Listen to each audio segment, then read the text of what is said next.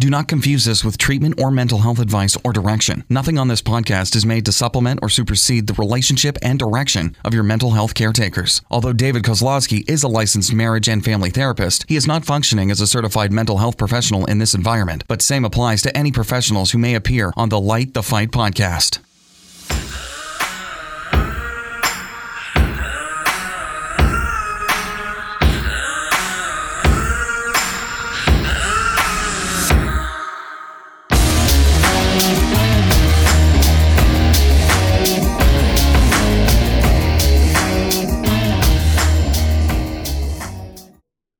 Not only are we going to light the fight, but we're going to razzle the dazzle too.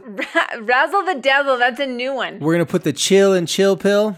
I could come up with 30 more, but let's not waste your time. This is Light the Fight podcast, and we are going to razzle your dazzle. And We're hopefully excited. after you listen to what we have to say, it will put a little extra chill in that chill pill. I'm David. I'm Heidi.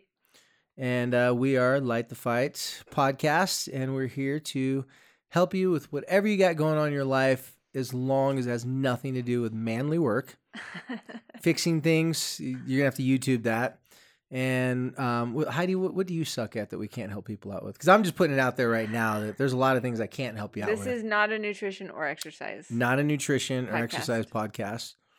But if Even you, though I'm trying to eat you- nutritious food and exercise. yeah, well, since we're not doing Those are video, sidelights. since we're not doing video, if you could see us, you'd be able to see our 8-packs. Because we are ripped up in here talking about feelings Yeah. all day long. That's right. We're good at this. Thanks, I got everybody. a haircut today. You know, I was going to So tell you. I kind of wish that we would be On videoing video. because I look good. Well, you do have hair for TV right now. I know. TV hair see ready. how good it looks? Usually I come in here, hat, because You- Tuesdays, we record on Tuesdays, just so you know. And Tuesdays are like a work day for me, like a creative day. And so I was in the photography studio all day today, but I got my hair cut, and that's why I'm in such a good mood. You know, it does help out a lot, right? It does. So if we're going to, not if, but when we start video recording, we have to change the Tuesday night to a different night. Because I'll be honest, there's been a few nights where you came in here not TV ready. I was like, have some pride, Heidi. You don't have to wear I know, pajamas here. It's most of the time, I would say. And they weren't like 8 out of new, 10 like times. Halloween pajamas. They were like probably from our college dorm rooms, holes in the knees. That's right. and- That's when I feel comfortable. That's true. Who am I to So- judge and shame? Well, thanks Anyway, everybody for yeah. joining Light the Fight. We're just, like I said, we're just putting some razzle on your dazzle. We're just talking some smack to each other and just joking around a little bit before we get in some deep stuff, as we always do. But let's talk about this past week. We had some cool stuff going on this past week, and we have something cool coming up in the future. And like always, we want to give a big shout out to our community partners, 1-800-CONTACTS, because they make this boat float. Yep, and we appreciate it for sure. Much appreciation to them and gratitude. So like I always say, if your contacts suck, don't even think about it. Pick up the phone and press those numbers, 1-800, because then your contacts won't suck. That's right. Simple as that. And they're just nice people. Yeah, and I wish our podcast and our tools and our suggestions were as easy as their process to get good contacts. You pick up the phone, you press the number, you talk to a nice person, they send them to you, problem solved. I mean, I think that fundamentally they're like a customer service company. Well, no, I know they make it look easy, Yeah. but as a consumer, like imagine people listen to one episode of the podcast, they're healed of all their bad relationship, communication problems, and therefore we didn't need to do any more episodes. That'd be so great. That would be amazing. Of course, we'd be charging $1,000 per minute to listen to the episode. Well, no, let's talk about the past week. So this past week, we had a little dinner event, and it was called Dinner with David, but Heidi was there. It was a bonus. It was So dinner maybe we with should call Heidi. it Dinner with David and plus one. I don't know. Whoever you want to bring. Yeah. Dinner with David and Heidi will here's the save thing. him. Fundamentally, when David talked about let's do this dinner and people can come and I'll answer questions, I was like, I'm out. Yeah, I was surprised when she said I'm going to come. I'm like, do you realize if you show up to this dinner, you will be talking a lot to people at the end of a week? And as per usual, I was nervous. I was like, oh, I just... you get nervous? I just don't know how this is going to look. We're not going to pass out a kit. We're not going to give them instructions. This is not a controlled environment. So your nervous sometimes looks really focused, like you're really just focused on something. So you do a good job of I just was keeping it like, tucked I under. think this is a great idea. I'm not going. I just was like, here's the thing. When I do events for my crafting stuff, I know what time it's going to start, what time it's going to end. I know, like, I pass out a kit. I know what's in the kit. I give them instructions. I know what size they got to cut stuff to. I know the steps we got to take. And I know what it's going to look like when we're done. And people are going to be happy. And they're going to go home. And they're going to get what they paid for. This was not that. So and you like the safety and the crap structure out of all me. those things being known. I like it a lot. Okay. Well, I don't ever do things that way. So I was having, I was trying to play it cool, David. Well, you did a good job. I didn't even know. Because I thought, in theory, I think that this could be a good idea. Number one, because we were motivated. I mean, the reason why we were motivated to do this out of complete feeling horrible and guilty and shameful. And this is a hard thing. That's why I came up with the idea. This is a hard part about this podcast and about probably your real life, but this podcast has magnified it yet. Yeah, we thought when we started this podcast, we're like, I wonder how long it's going to take before we just shut it down and just we just have nothing else to talk about. Yeah. We're running out of things to talking about. It's so boring. Or I think we hoped people would listen, but we weren't really sure if people were listening. At that point, your goal was not let me try to build my clients. You call them clients, right? Clients, not patients. You weren't trying to build your client base. So that I could tell everybody I'm too big time to see you. I don't have enough time. I would see you, but I'm not taking new clients. So that was not my job to sound really important. That was not my goal when we started the podcast. Honestly, the hardest part of, we get a lot of questions and we get a lot of things that definitely, things that are hard, engage my empathy to read and things like that, but nothing quite like a mom who is just desperate to try to find somebody to help her child. And I know that David isn't available, and I don't know anybody like David to recommend going. Anyway, blah blah blah. This idea was born out of necessity, thinking, you know what, for the local folks, this would give, It's better than nothing. Mm-hmm. It's better than no information. But I was still a little bit nervous which is why I didn't ever say, well, let's make it Dinner with David and Heidi. Because basically, I was not sure how I felt about it. But then, but I knew that, I knew I wanted to come, because I'm still that parent that has the questions and wants to learn. And my FOMO would have not let me not come, frankly. You're too curious, too much FOMO. All those things are pointing that you're going to be there. When you text me the night before and say, hey, I'm going to come, I was like, I think I said, you realize what you're agreeing to do. Your night's not going to be normal. You're going to be fielding a lot of questions, talking to a lot of people. And so you're like, no, I know. I'm like, okay, just want to, yeah. And so, yeah, that's kind of how it went down. And, I didn't ever look at the guest list, so I didn't know, or the list of attendees. I didn't have an idea, and it was interesting. There was a perfect number of people, though. It was a small group. I don't know how many. I did never count how many. Well, we had 17 there, people. And I told our producer Brandon to only allow 20 tickets to be purchased, but it actually worked out. I think 15, because it would be really. Numbers is a hard thing to anticipate when you're trying to have intimate conversations with people where you want everyone to get their chance to ask their questions. But we found out something really interesting. And I guess this shouldn't have surprised us, but everyone that came noticed this too, is that most people's questions were your questions. Right. Now, the details might have been a little bit different because obviously people had different backgrounds and different circumstances, but the worries were the same, the concerns, the fears. A lot of people had similar reactions that weren't working, and so they could listen to other people's fails and feel better about themselves that they weren't the only one. So all those things were great. I know for me, a big highlight of it, and we talked about this before in the past, is that when we get to see our listeners face to face, now you become real to us. I know a couple people said, wow, you guys are real. Like, it's the first time we've ever seen you.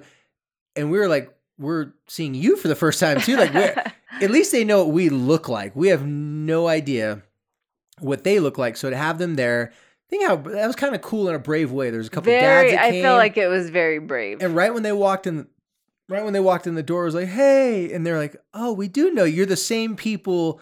I think that's the best compliment people could have given us, is that they didn't feel like we were. It was like they listened to our podcast and then they met us in real life, and it was the exact same experience. It was nothing different. That really made me happy, because I've always been fearful of being a sellout my whole entire life. I've known too many people that did not change for the better. Maybe in jiu-jitsu. Yeah. You're a total jiu-jitsu sellout. Yeah, I am. Because that's because I'm always quitting because I'm made of glass. I'm always injured. But, I just always, for some reason, at a young age said, I want to stay real. I want to be the same person that people always grew up with, just a more mature version of it. And so when people said that we were the same and they still felt connected to us and had a great time, that was so cool. That was it was really cool for me. I know it was cool for you. And, to see people talking afterwards with each other and making friends with people. Well, and that's what I was just going to say. It's interesting because, we walk in and we're at a restaurant, and we had this big table put together. So we were all sitting together at a table. And when everybody comes in, people have come from all over the valley. Some people drove a couple hours away to get here. Far. Yeah. And they're all kind of sitting there, and it's kind of that super uncomfortable, like, you don't even want to look at people because that might seem rude or, everybody was very uncomfortable. It was that Christmas party that you went to one friend and none of the people there knew each other. Yeah, they just all knew the person who threw the party. And they're all just kind of sitting there. And then the food came, and food, I do love how food helps you talk, like chatting while you're eating. And by the end of the night, these people didn't want to leave. And they were hanging around, talking to each other, connecting, commiserating, which is, what you do when you have teenagers. That's part of the process.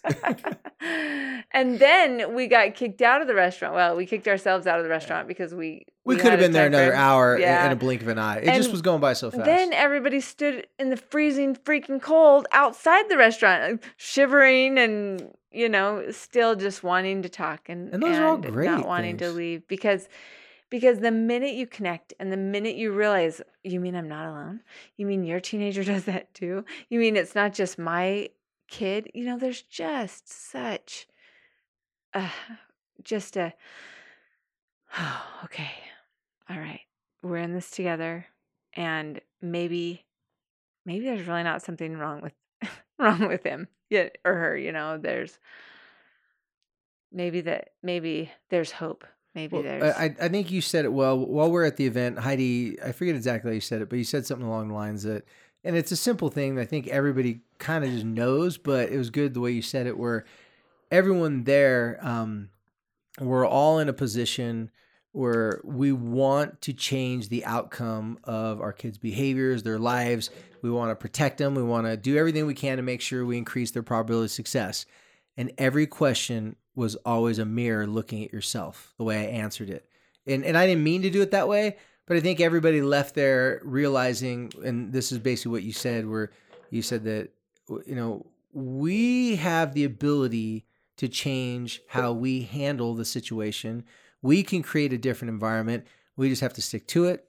We do have to talk to other people. We do have to share ideas. We have to be in a constant think tank, reading the right books, listening to the right podcasts, and get a sort of understanding that the things that we're doing on a day-to-day basis, that's what we need to invest in.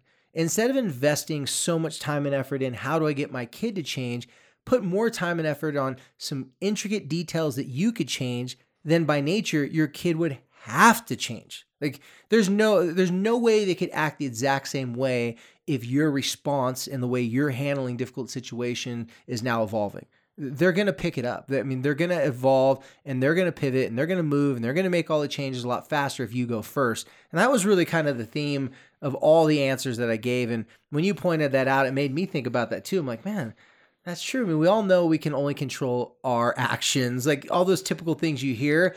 But I think when you're dealing with a lot of parents who the problems sometimes not seem, but actually can be huge mountains that you feel that you can't climb, it's really easy to think, okay, what can I do to change my kids? And then you go through all the options and you're only left with, I've tried all that and I can't do anything. But to look at what can I do to change, that gives you a lot more options. Well, and fundamentally, that statement, that truth is why we're sitting here. That is why I was even wanted to do this podcast, because that was a hard lesson that I had to learn. And when those of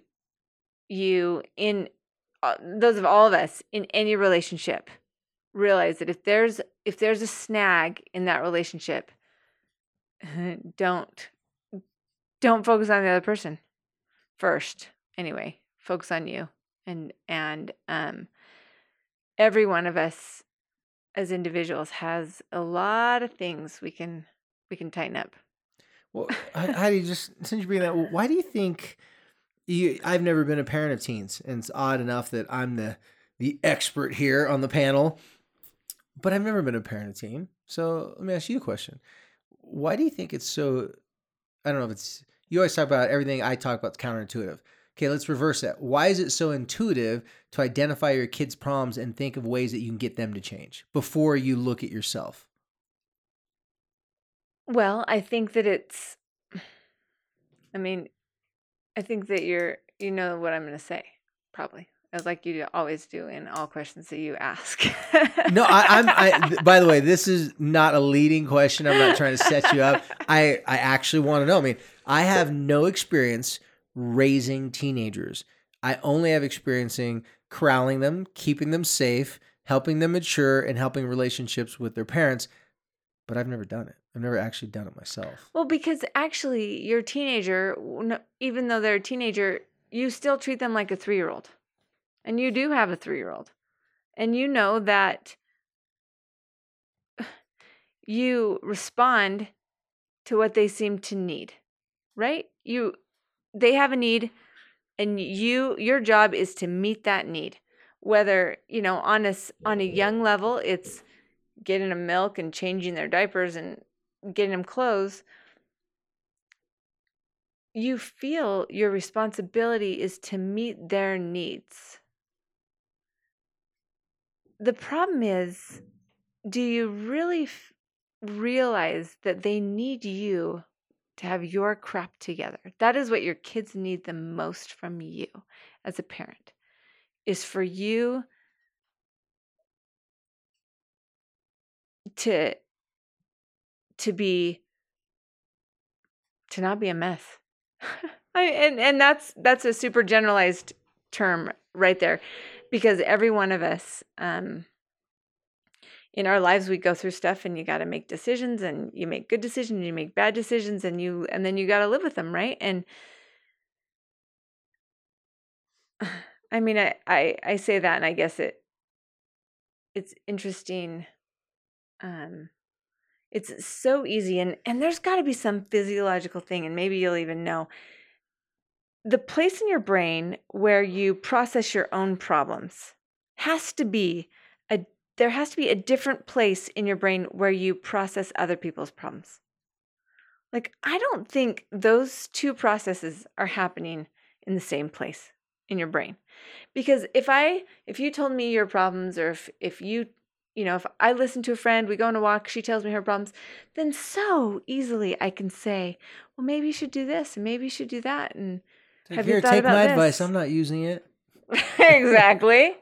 That's what I usually think sometimes. But then when it's you just can't see it very clearly, right? And so, I mean, I think that as a teenager, you're looking at them and you're wanting to solve their problems and meet their needs.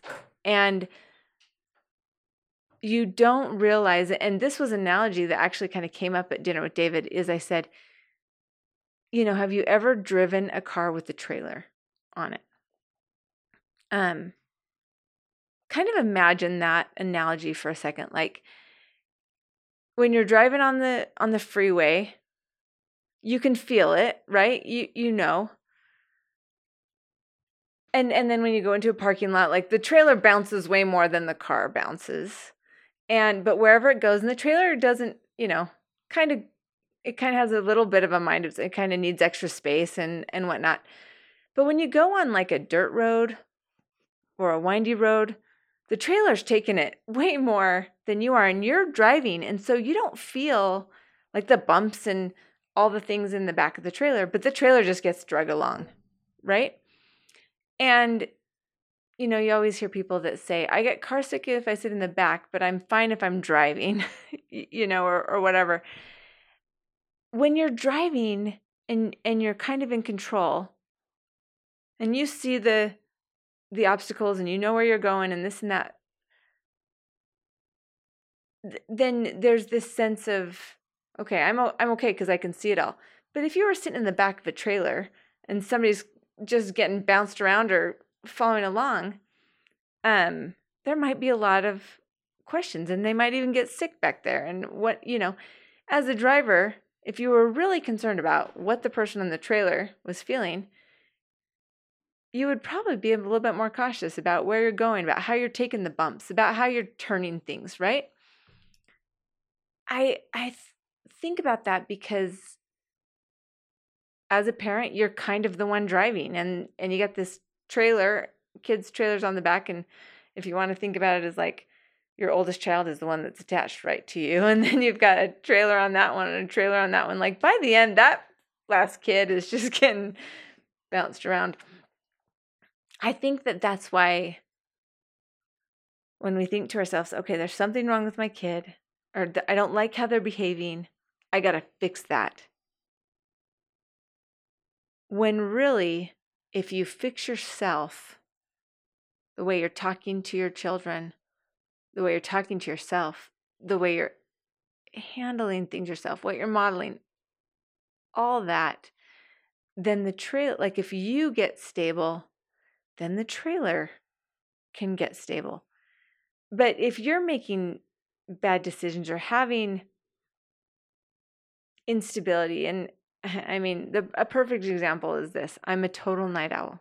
Like I might stay up till 3 and 4 o'clock in the morning working, but I'm trying to get my kids to go to bed at like 8 because I know they've got to sleep. And they need to be in a good mood the next day, but you don't have to Right. be. No, because it's totally normal for me to not be.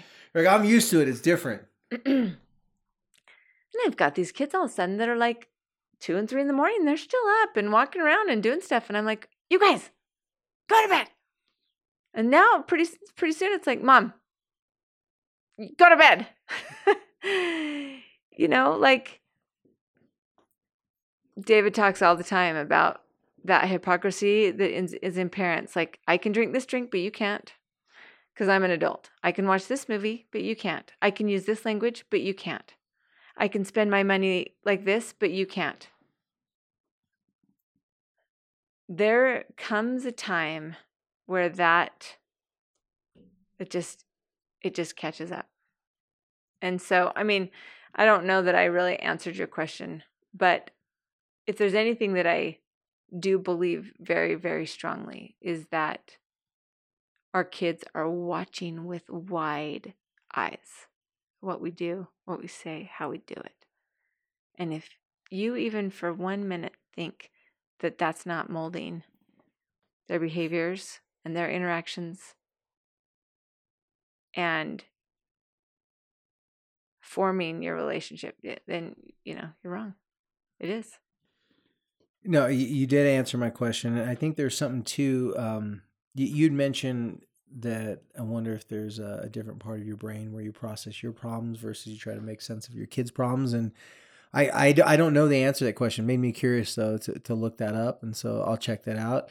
But I agree with what you're saying. I think as you're saying that, I thought about it. I'm like, you know what? It's got to be different. because in our own brains, we tend to be more critical of ourselves at times. Everybody knows that saying, you are your own worst critic.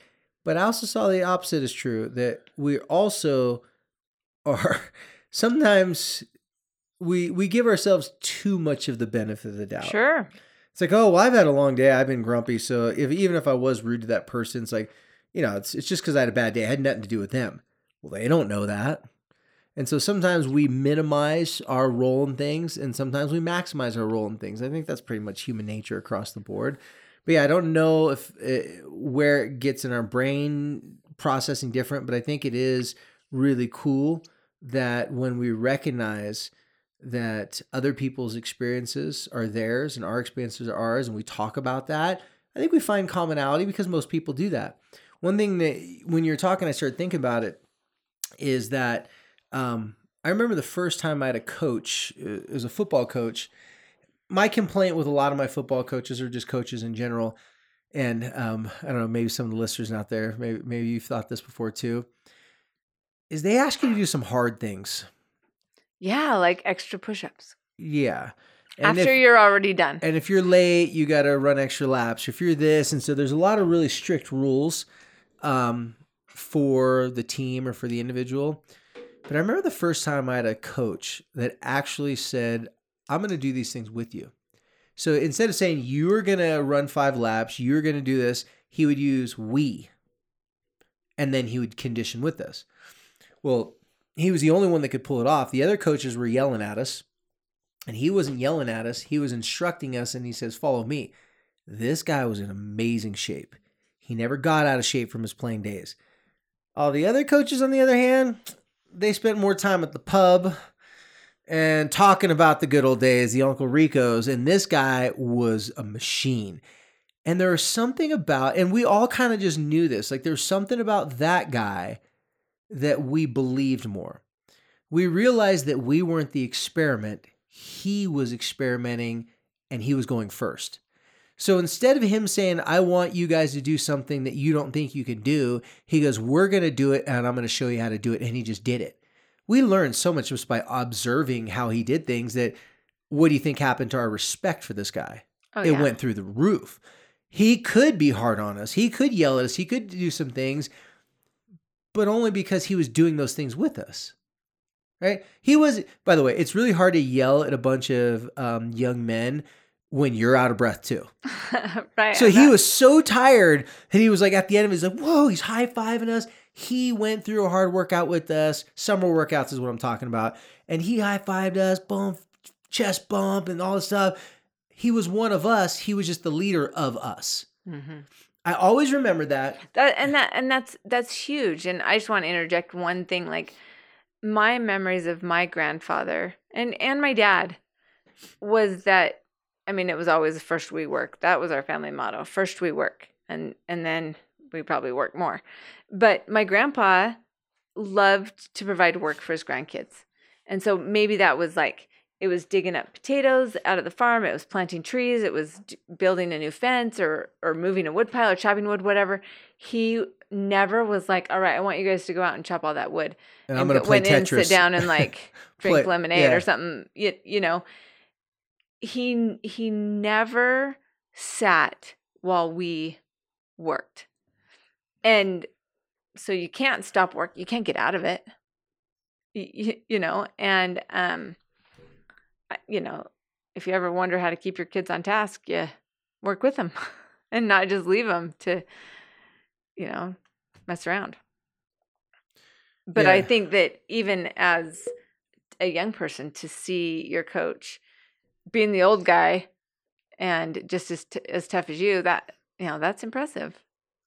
Well, it speaks volumes to leadership as a whole.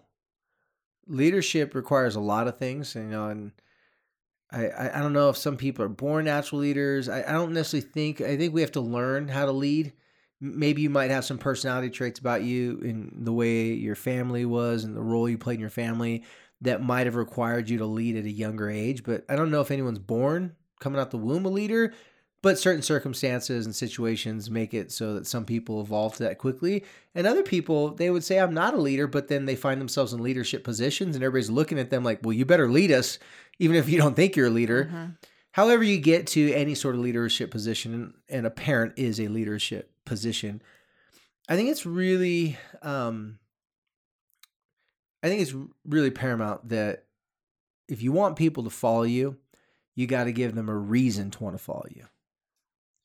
If you want people to be inspired by you, you got to be inspiring, meaning you have to be doing the things that are going to inspire someone else.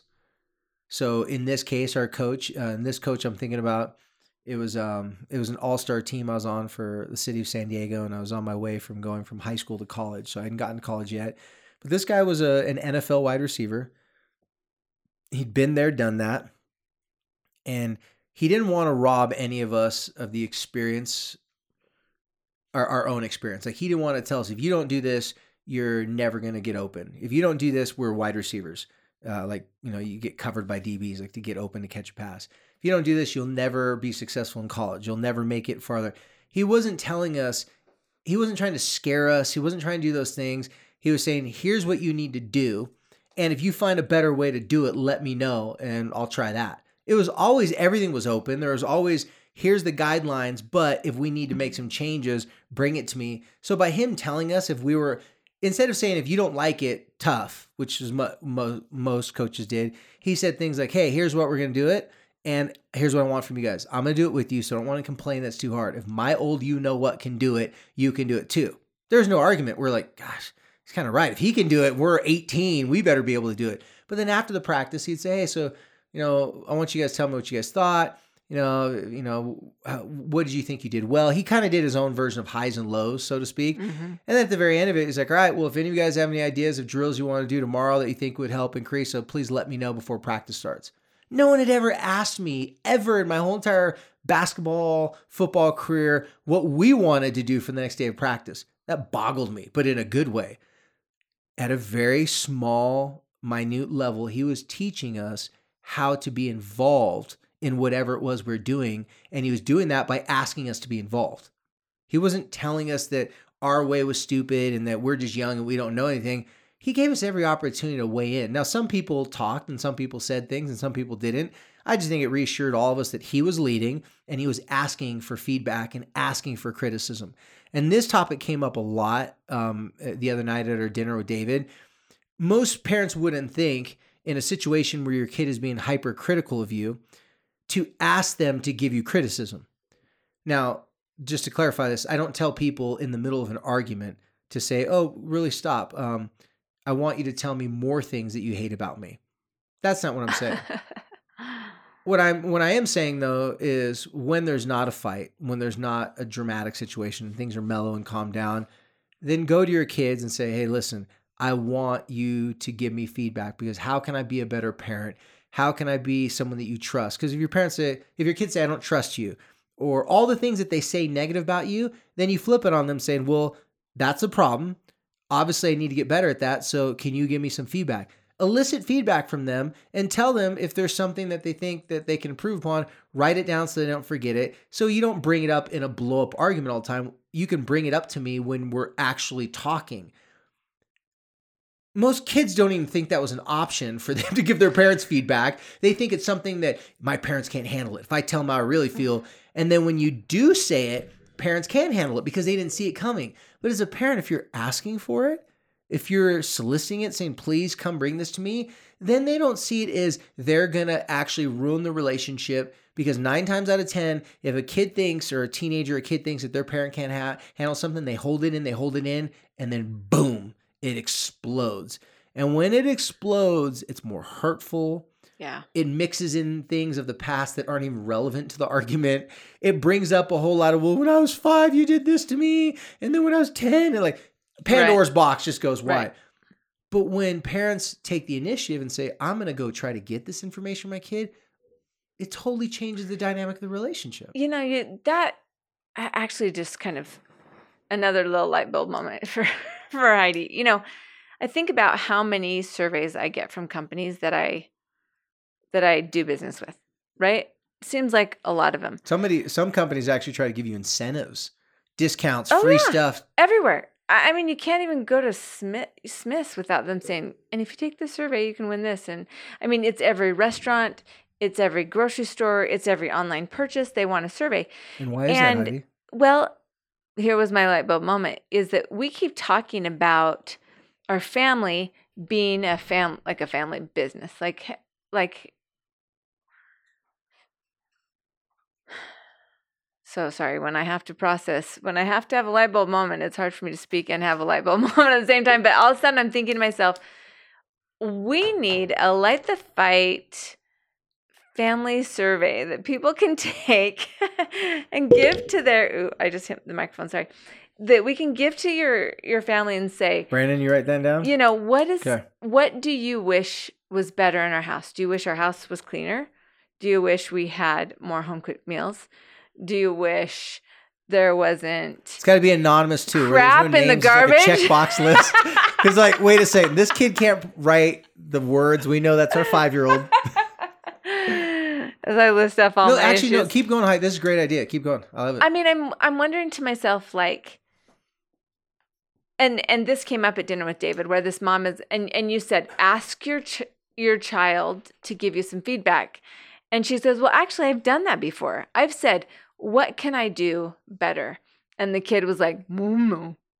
You know, they don't know. They're not a mom. They don't know what to tell you to do better. And usually when and I told her, when you're asking that, it's probably not the best timing. True.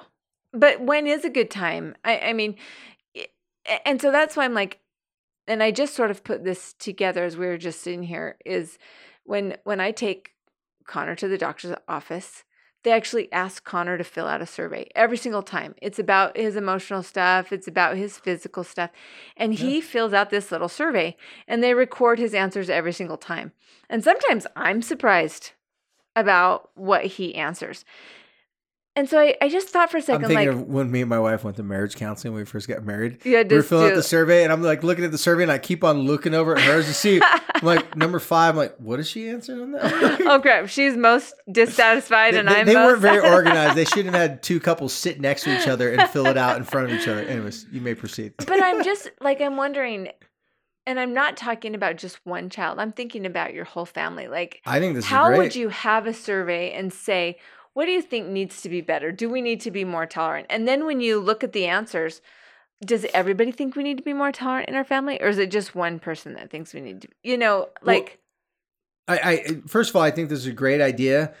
For all those listeners out there, if you've ever thought, and if you haven't thought this is fine, but if you ever thought like, where does David come up with all this stuff? Like, because it seems as if like I'm just pulling stuff like a rabbit out of a hat. Well, here's where it happens. I'm talking to a mom, much like I'm talking to Heidi right now. And then I say something, and then the parent will have a light bulb moment, and they're like, this is something maybe I should try. And I go, go try it. You be the experiment. We're asking our kids, why don't you experiment with your life and you try to see if it works? And we're just going to sit back, and if it works, great. If it doesn't, well, then you're in trouble. Instead, why don't we take the experiment? Like, why don't we go first? And so that's how I come up with all these tools, all these things, trusted relationship with parents and families or teenagers throughout the year. And then I say, all right, well, go try it. And then they go, really? I go, yeah. They go, do you think it'll work? I'm like, we're about to find out. I don't think it'll hurt it more.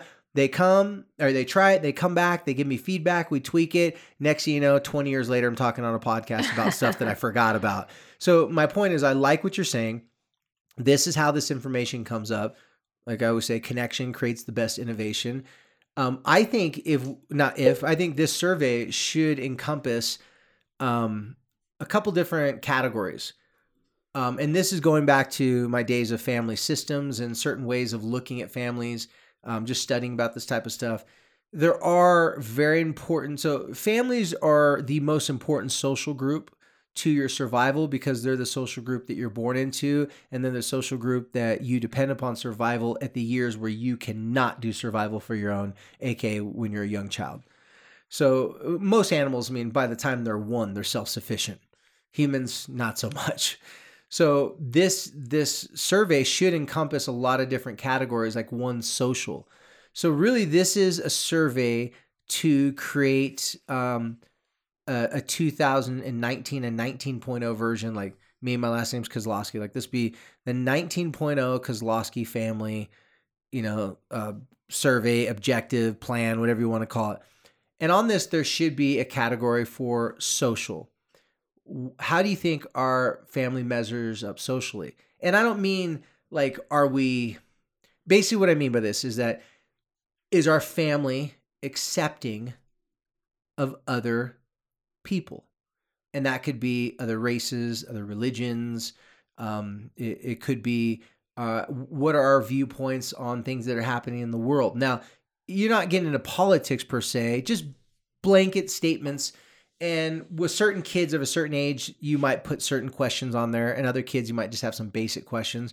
But social is a really big thing to ask your kids. How do you view your family? How do we fit into your social construct? Are we socially accepting of other people? Do you bring a friend over here that looks or dresses different than us? Do you feel like we're accepting? Do you feel like we're judging? Those types of things. Mm-hmm.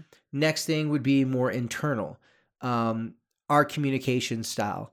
Or is our family more of this communication style? And you could even do the where they do the 1 to 5, like never, sometimes, always. You kind of do those different shades of it. To make it a little bit so it's not yes or no, black or white, true or false. Then it could go to what are some things that you think that as a family we could improve upon. You could do with communication, health. We've talked a lot about it, and I talked about it the other night at dinner. I'm pleasantly surprised quite often how much kids are worried about the physical, psychological, mental, and emotional well-being of their parents. Mm-hmm. Parents rarely ever have that thought cross their mind that their kids are worried about them. Now, when their kids do say things that they're worried about them, it touches the parents deep to their heart. It's like, oh my gosh, I'm not good at hiding it as I thought I was. But what do we normally do as parents? We try to reassure and comfort our kids. We're fine. It's okay. We're thankful that our kids are concerned about us, but we quickly want to pacify their concern because we're the parent. They shouldn't be worried about us. That's actually entirely wrong. We are in charge of making sure that they survive. And if we're not doing that good, if we're stressed out, if we're living our life in the red, well, they have all the reason to be worried about us. Because who do you think's going to pay for our downfall or for our crash? They're going to be the ones that feel it. Their wagons or their trailers are hitched to our car. Mm-hmm. They're going to feel all the bumps of our hardships in our life. If you're having financial problems, if you're having marriage problems, no matter what physical, health problems, they are going through it with us. So there is no separating our families from us. So why not get information from our families so that we can start having conversations that are needed to be had, and we can start seeing from their perspective. Because if we're not opening it up to a system where they get to weigh in on the family, then they're not a part of the family. They're an employee of the family, and that just doesn't feel good to anyone. Well, and a few minutes ago, you said something like, if you want them to follow you, you better give them something to follow, basically. Yeah. But what instead of saying, hey, you go out and try these things to make us look good and for me to be happy, or you could just go do it yourself. Mm-hmm. If they're struggling socially, well, then you put yourself in some awkward, uncomfortable situations. It's hard for me to do what I'm about to say right now in podcast. I'll just say it real quick. But what I do with people when I'm counseling them, it takes a while. So I'm giving you guys the quick actionable tools, but some things, it takes a long time to figure out this whole entire process. So one thing that I've learned over time is that if your kid is struggling with something like, say, like depression or anxiety, and it makes them feel uncomfortable, have them talk about how they feel uncomfortable, what it's like to be in that situation, and then you pick something in your life that mirrors that. It could have nothing to do with what they're going through. One mom did this. She said she's been working in this company for like 15 years. She never asked for a raise. She never asked for a promotion. She's just kind of always magically hoping they'll give it to her. Problem is she did her job so good, they don't think anyone else can do it. And so she just is stuck in the same position. They're not going to give her another position and risk that position falling apart. And she's not asking for more money. She's the perfect employee to them. Well, she said she's too scared. She's too embarrassed. It was pretty much similar to what her daughter was talking about going up and making new friends. So what I encouraged this mom to do, and she actually did, she said, you know what, sweetheart, I'm a hypocrite. here's what I want you to do. I don't want you to go out and make new friends. I don't want you to do anything like that we've been talking about here in counseling until I go first. So her big nag at her daughter was she was one of the girls that would stay at home on weekends. She would call her teenage friends and try to set up play dates.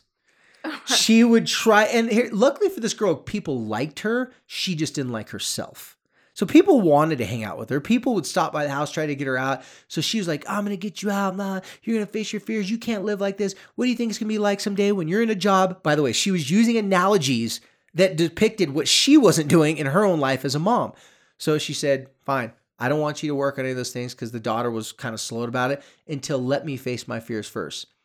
Man, we saw some cool things happen. When she saw her mom going through those things, her mom asked for a promotion. Her mom found out that she wasn't getting a promotion, and their mom got mad. And then after her mom got mad, her mom said, hey, listen, I want to let you guys know I have a couple of job interviews at other places, or job opportunities they offered, and that did happen. She said, I'm considering taking these. Oh, her company flipped out. They made her a counteroffer, gave her a different position. Her mom was like, I should have done this years ago. Mm-hmm. She didn't teach her daughter anything. Guess what her daughter did? Ding, she got it. She knew what she wanted. She knew that she was scared of it, but then she also realized she didn't want to be like her mom and wait 15 years to get it. But since her mom faced her fears, she went also. It was just so cool to see how much, like you said, Heidi, how much our kids, they got eyes on us. They're watching. Are we full of or are we legit? Well, they want to know, are we willing to put our own skin in the game and lead, or are we just going to tell them, you be the experiment?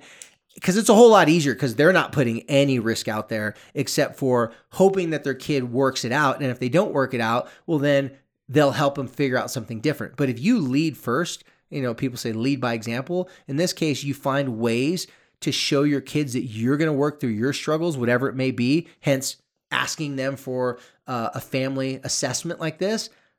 From my experience, it does, not only does it do miracles, it just creates a whole different thing from I'm trapped by my family to now I'm influencing my family. Right. Which would be huge.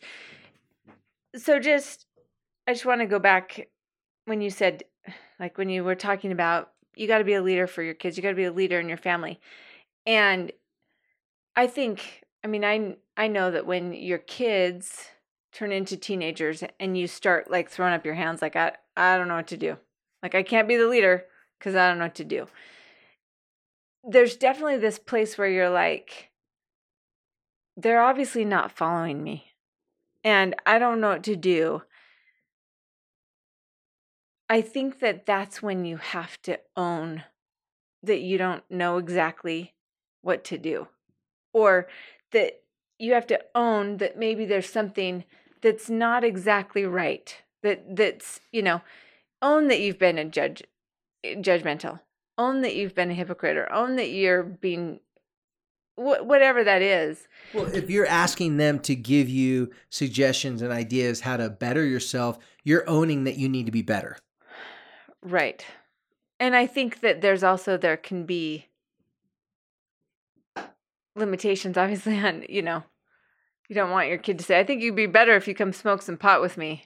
Right. Like that. Well, if they say that, laugh, okay. Anyways, moving on. So seriously though, I need you to point out some things that, I could work on in our relationship, that's different. You got to learn to roll, because you're right. Teenagers especially, kids can say some things too. Some families have a kid who's gifted with sarcasm at a very young age. Right. So it doesn't matter what age he is, but whatever they say, roll with it. But taking criticism is something you have to practice. Nobody is, like I said, for sure. Maybe we're not born natural leaders. Well, definitely we're not born being able to take criticism well. That's a skill that we have to acquire over time. Well, and you've said this a number of times. If you, as a parent, want to influence your child, you have to let them influence you.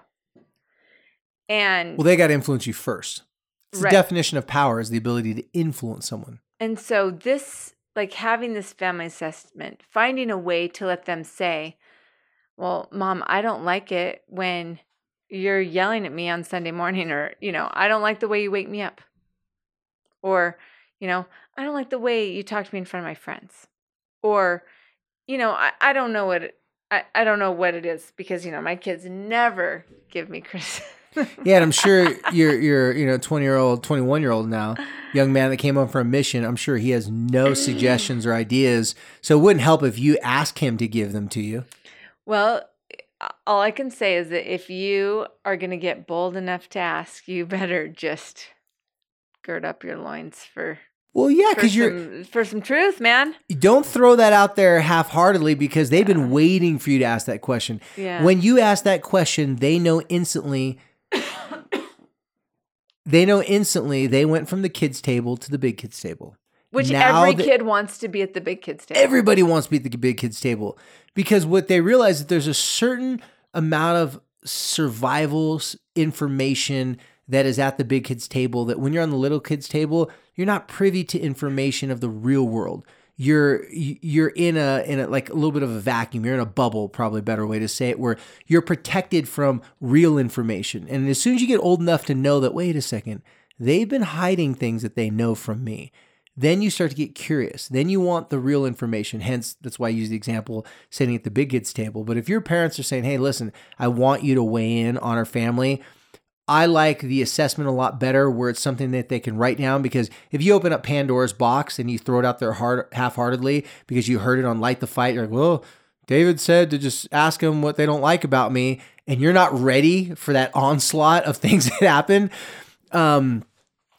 Or let's say they don't want to give you information, so you push and prod, and then you piss them off enough, they go, fine, I'll tell you what I don't like about you. Right, Again, those aren't going to usually turn out so well. But if you give them a place where they can do it and they can just turn it in later, they have that freedom to keep it anonymous. They don't have to tell. Well, here's my PTSD for surveys. Many years ago when I used to go around traveling, teaching scrapbooking classes, I worked for this company called Creating Keepsakes, and they did something called CKU, Creating Keepsakes University. And we would teach mass amounts of classes and students in a year, and I would teach my class, and then that company would pass out a survey, and it was a 1 to 5 thing, like you said, and I'll tell you what, I mean, I put my heart and soul into these classes. Like I tried to be fun, I tried to be animated, I tried to make sure the value was there. They were getting the value for the money. I was trying to get as much as I possibly could into that amount of time. I gave it everything I had. Every class I've ever taught. That's how I felt. I wanted to exceed expectations. Without fail, I would get one person who would just shred me on that survey. And you know what? I would go to bed, and I might get 500 surveys that night. I would go to bed and not be able to sleep because of the one person that didn't think that I made use of time, or didn't think I was organized, or didn't think I taught with a natural flow, or whatever it was.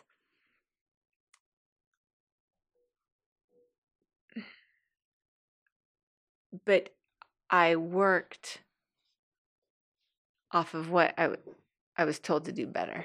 Like, you're never going to become better at what you're doing by being told you're doing patting you on the back, right? I think that it's very brave to ask your family what you could do better, and knowing going in that it is going to activate every ounce of shame because you already know, probably. If families were paid for their kids' progress, so their ability to successfully launch their kids, get them off into successful relationships, and there was actual money given to you for doing that, we would run our families a whole lot differently across the board. Let me tell you why. One thing that you just mentioned is a glaring obvious one to me. Find me, and I'll just stick at the professional level since I'm using a paid thing. Find me a professional sports team that does not record every single thing they do, and then they meet about it. There's stats about stats. The coaches review the film, then they take notes on everything, then they bring it to the players, and then they take notes on everything. They grade you out. Did you grade on this? They dissect every single thing you do and don't do down to the umpteenth degree. Why do you think they do that when that much money is on the line? So they can win. So they can get better. So they can hold people accountable. I don't know. Because that's what they get paid on. All those things, all those things are correct and accurate.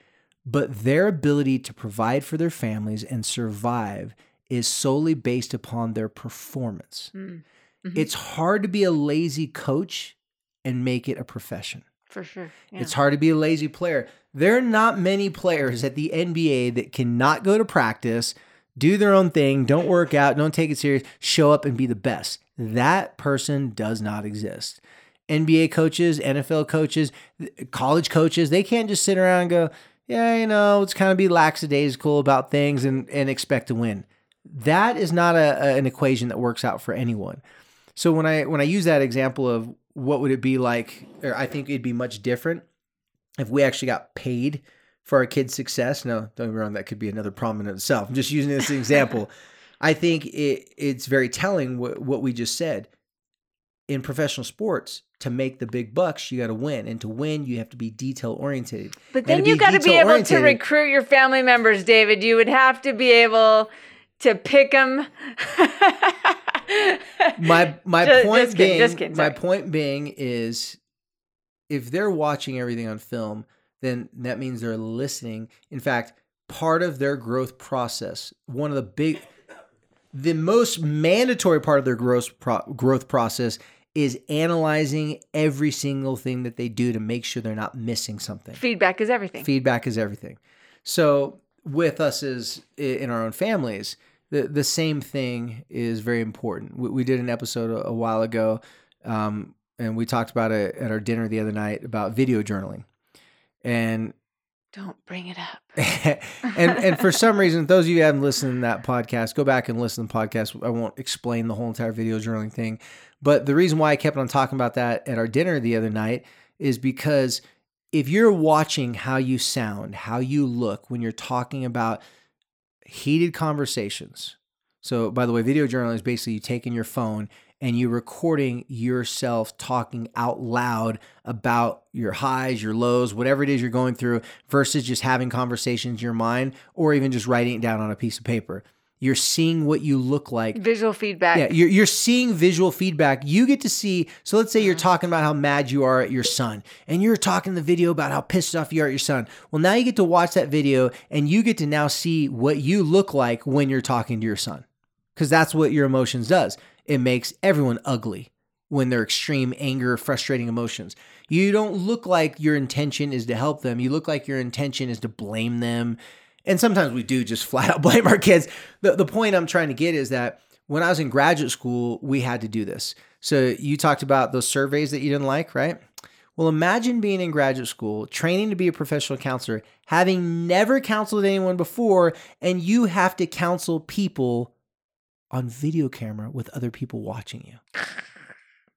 Right. I didn't even know what the hell I was doing. But I found out really quickly in my first counseling session that was being video recorded, I was more scared to watch myself try counseling for the very first time than I think I was. I was never scared of any football game that much. I was never scared of any sporting activity or event in my whole entire life the way I was scared of that. And I always had nerves before games. But the reason why is I'd never done that before. I never got to watch. I was spending all this money to become a professional. I wanted to be great. People told me I was going to be a great counselor because at the time I was working with teenagers on more of like an online counseling where I'm like a crisis counselor. I wasn't like doing therapy per se. And man, when I watched myself and I watched my body language and I watched all the stupid little kinks and quirks and my facial expression stuff, I wanted to slap the crap out of that guy in the video. I couldn't wait for a second chance because I'm like, I can't go out like that. I'm better than that. Now, there was also another part of me that wanted to give up and get out of school. Fortunately, they had you do that at the very end of your degree. So it was like, you're already there through graduate school, might as well finish it up because it was painful. It was really, really painful. And by the way, well, David, most people don't even like to hear the sound of their voice on their voicemail recording. I mean, we just don't really love to hear Well, ourselves. you've said that about the podcast, so let's use you as an example. It's how true. much do you hate to listen to yourself in the podcast? I don't enjoy it. But how often do you have to listen to podcasts? Otherwise, you're time. not going to get better. Every time. Well, I listen to it because then I'm sort of also afraid of what I actually said because I kind of forget. So it has a dual, triple meaning for you. But you get what I'm saying. Yeah. Like there's no way, if you want to get good at something, there's no way you can hide from the painful realities of your mistakes and expect to get good at it. My gosh, speaking of, like, I can't even go back and listen to those first, and we keep telling people, go listen to the first 4. You gotta make sure you listen to those first 4 or 5 episodes, and you guys, it's painful. I'm sorry. I should just say sorry to everybody. Imagine if they would have heard the first 4 that we had to burn oh my and gosh, get rid of before we actually started. I know, because the stuttering and the emotion, like, it was really hard. But this process has made me a lot better. The feedback, the talking about it, the healing, it's I'm not saying I'm awesome. I'm just saying that. Well, you suck a lot less. I suck less. There you go. There you go. Exactly right. and you know what? That's a win. Yes, that's a win. I'll take it. Yes, that's a win. I we kind of just freestyled today and went off the cuff, but I think that the stuff we talked about today. I want to really think about that family survey thing, but that's what I'm saying. What we talked about today, I'd never even thought of doing that, but right when you started to say it, dang, I was like, I get it. Like, and that's why I told everybody, her talking about this right now, coming up with the family survey. This is how I created all this crap throughout the years. Yeah. There had to be a necessity. What's the saying? Necessity is the mother of all invention. Yeah. There had to be a need for it. And so because of that, you guys are now going to get the chance very soon to download a survey, a family survey, and we'll figure out hopefully something funny to call it or something so it's not too lame. Well, we don't want to be too cheesy. All things considered tonight on this episode, I felt like I said, going into dinner with David, I didn't know what it was going to look like. I was afraid it would be a little out of control. It would be out of control. Like, there's no way to control it or manage it. I didn't know what to expect. It was fantastic. It was absolutely, it exceeded. Probably the most natural thing we've done, huh? It exceeded my expectations. It was awesome for me to listen to. You continued to surprise me, even with some of the responses.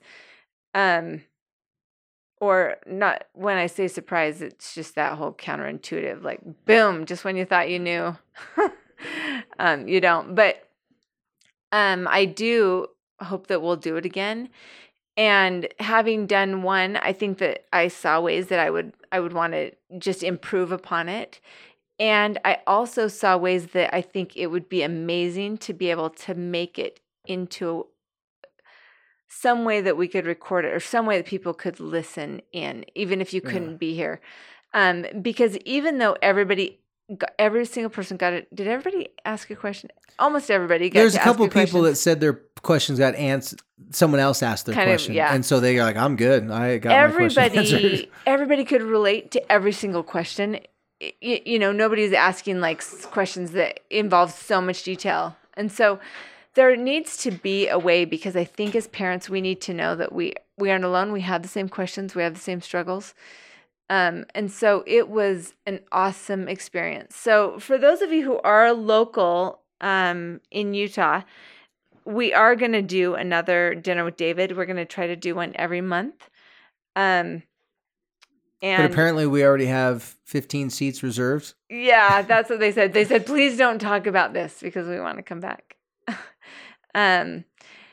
Anyway, so stay tuned kind of for that. And we would love your feedback if you have thoughts or ideas about how we could maybe make it accessible to you, no matter where you are, no matter where you're listening from. And incidentally, it was always interesting to listen to see how people had heard about the podcast. There were 2 people that I knew personally, didn't know they were coming, wound up knowing them personally. And everybody else had learned about the podcast from a friend, from a coworker, from a family member. And so once again, I just have to thank every one of you who are listening and telling people about this. it is my, I want to say the word hope. I'm going to just say the word hope because it's just true to me. It's my hope that this information reaches the people who need it, who are struggling, who are afraid, who are going to bed with sick stomachs and not able to sleep, and who are worried about their kids and don't know where to start and don't realize the power that they have within them to create change in the family, the power that they have to be influenced. I hope that this information will reach them, and it can and it will through you. So please share this information if you like it and if you find it helpful. If you don't like it and you don't find it helpful, please don't share it. And and a final reminder, thank you for that, Heidi. And a final reminder, we got a couple days left before our event. And do we have 1 seat, 2 seats left? 2 seats. So we have a limited capacity just for the intimacy of what we're talking about. We do have 2 seats left. And then after those 2 seats are booked, we're completely full. We sold out last time. In fact, we oversold because 2 people flew in and crashed our party. We might have. We had oversold last time. Yeah, but just want to let you guys know if you've been sitting there thinking about coming or you've been waiting to see if you have a friend that can come with you. Just want to give you one last final reminder that only got a couple seats left. Yeah. So we would love to see you there, and we would love to see you in the future. We're hoping to take the Dog and Pony Show on the road sometime soon. As always, you guys, thank you for listening. You can send us your feedback. If you already have created a survey from your family, please email it to me so that I can survey. I'm gonna come up with something, and then I'll let you revise it. Well, as promised, we delivered. We gave you some razzle to your dazzle. We gave you the light for your light box. Want me to keep on going, Heidi? Any other crafting terms I could... Glitter. Yeah. Just add glitter. That's, pretty much gives everybody PTSD. There you go. Thanks, you guys, for listening. And until next time, light the fight.